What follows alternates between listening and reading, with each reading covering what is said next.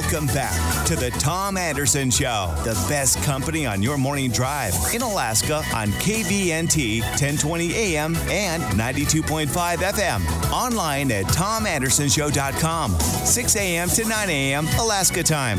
Want to join us? Call 907-357-5868. That's 357-5868. Good morning, America. Here's Tom Anderson. Well, not quite, Tom. This is Brad Keithley sitting in for Tom today. Tom's taking a week of well-deserved vacation. He'll be back next Wednesday. In the meantime, you're going to have some guest hosts sitting in. I'm sitting in today. And with us in this segment, sitting in with me, is Craig Medred. Craig probably is one of the people in this state that needs absolutely no introduction. He's been around. Well, you were here when Denali formed, right? You were here when the mountains were formed? Yeah, I think I was here before that. I was when the dinosaurs were roaming the North Slope.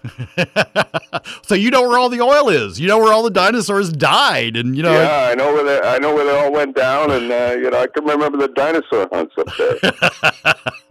Well, Craig, thank you for taking the time to join us today. Craig currently is writing a blog that I follow closely and daily. It's craigmedred.news. The subtitle is A Home for Readers and Thinkers. I'm certainly a reader. Sometimes I try to be a thinker. Craig, the thing I want to talk about in this first segment is fish. Craig's been writing a lot of the blog articles, sort of panning through them here, have been fish related. And Craig, here's my question. Some of the fish news seems to be good. We have a lot of, and then some of it seems to be bad and very bad. I was listening to a segment from Alaska Public News Radio on the drive up this morning, talking about the warm water blob and the effect it's having on the fish population. So help straighten it out for me and for the listeners. Is fish good, bad? What's going on? Well, some of it's very bad. I think we can figure that probably $50 million was lost to the state on the Copper River sockeye run, which came back really bad. Kenai, Cook Inlet sockeye runs are coming back really bad.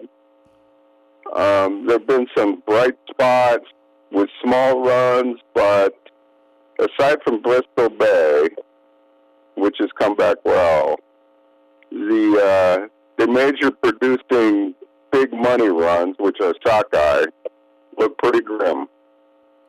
And are we through the season, or is there still hope, or is this just going to be a bad year? We're pretty much done on sockeye, and it's all looking bad.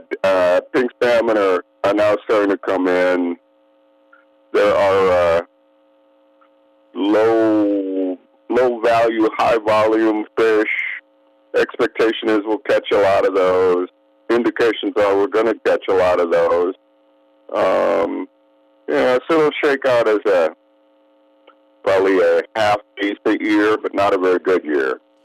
So have we identified the causes of the bad runs? Is it the warm water blob, or what's going on?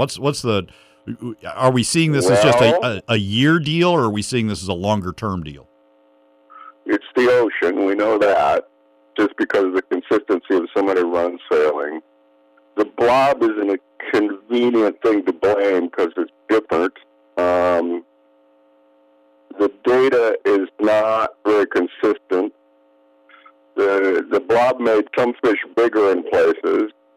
Appears to have helped some fish. Appears to have hurt some fish. I mean, it's really the ocean is a hard ecosystem to sort out. We've spent decades now building up whale populations up there, building up sea lion populations, building up seal populations. So we have a lot of top-down drivers.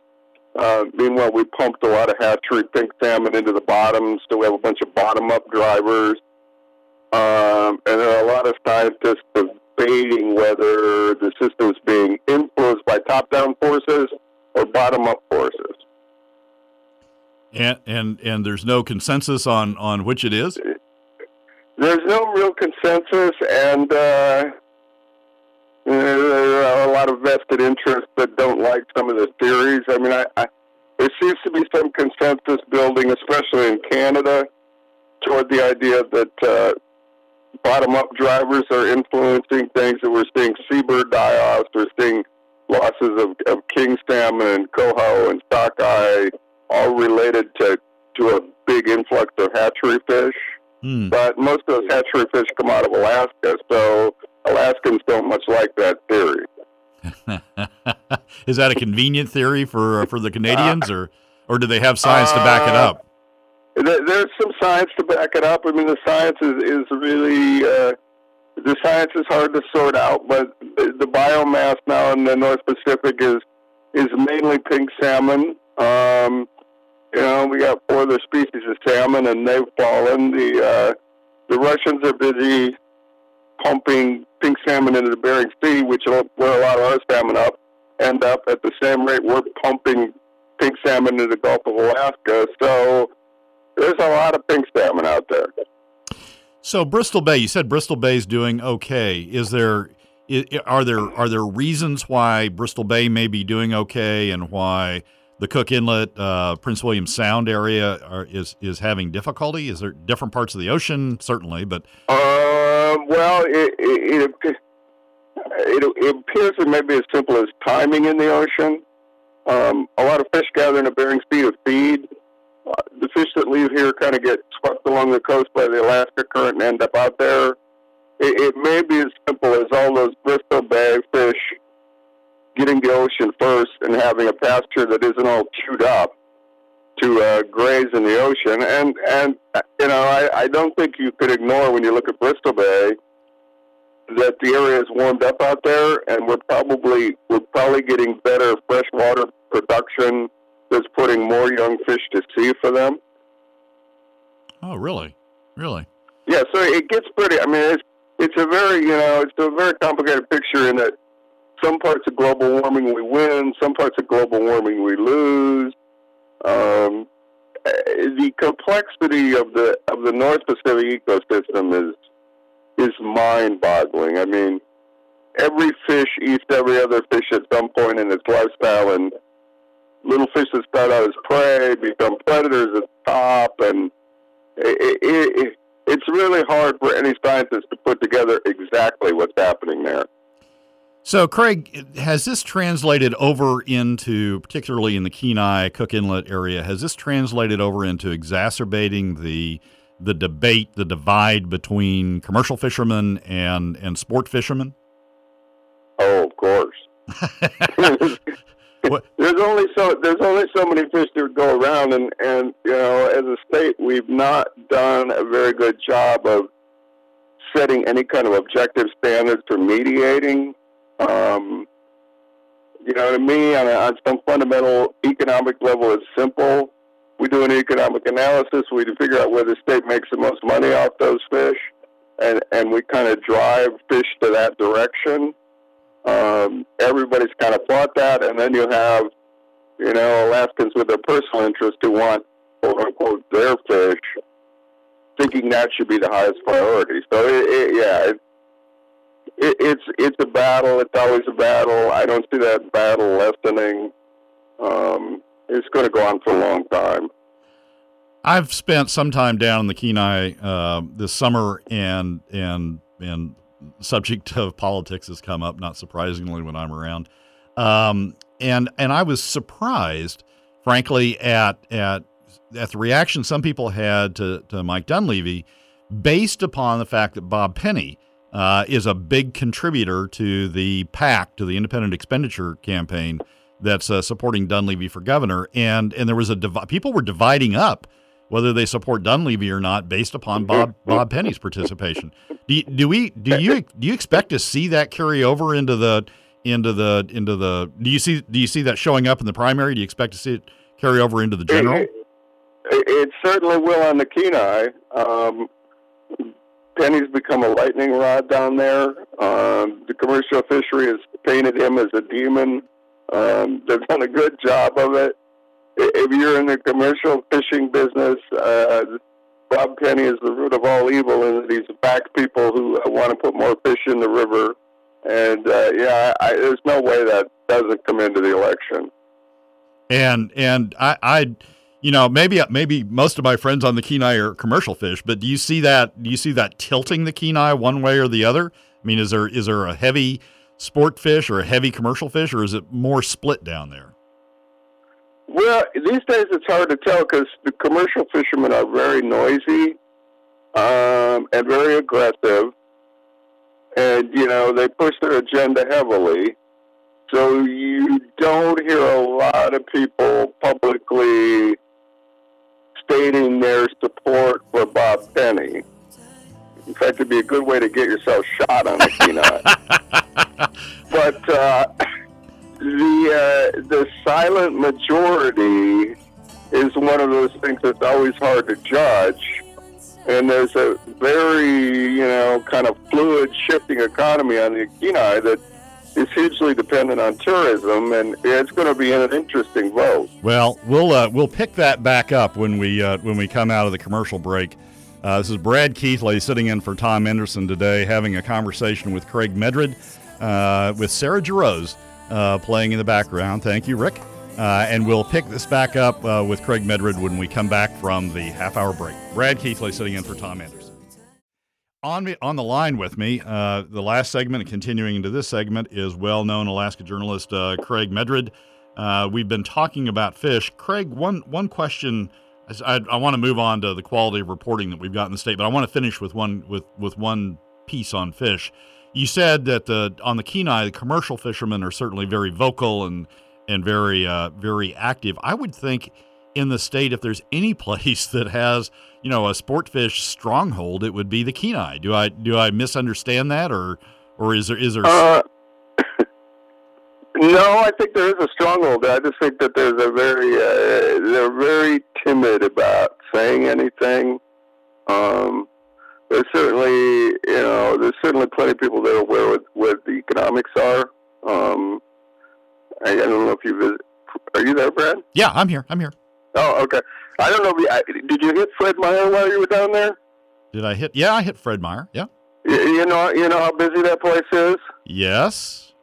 Well, that provides most of the budget of the city of Soldotna on the sales tax there, and it's tourism money. And I mean, there are people in the community of Soldotna aware of that.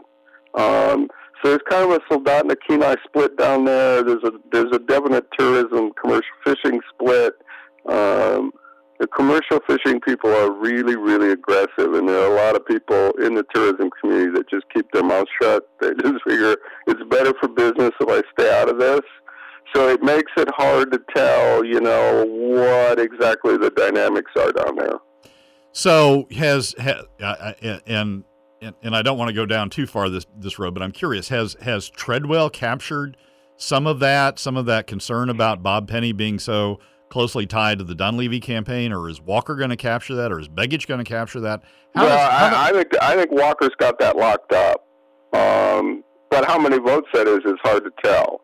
I mean, certainly if you look at the contributions to Walker, all of those Kenai fishermen are in the governor's pocket, and he's played to that, and he's shaped the fishery down there to benefit them, and how that plays outside of the Kenai, I think may be a bigger issue than how it plays on the Kenai, where I'm thinking it's kind of going to split down the middle.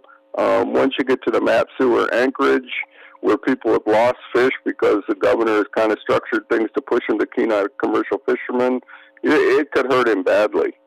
Is that I mean, that it's making sense to me now that Penny's given so much to Dunleavy. Is that sort of his way of trying to develop a counter to what's been going on at the executive level? I think Penny's decided that there's no hope with his governor, that Walker's not going to talk about changing the status quo or any kind of move to shift more fish into tourism, and I think it's a straight up politics move.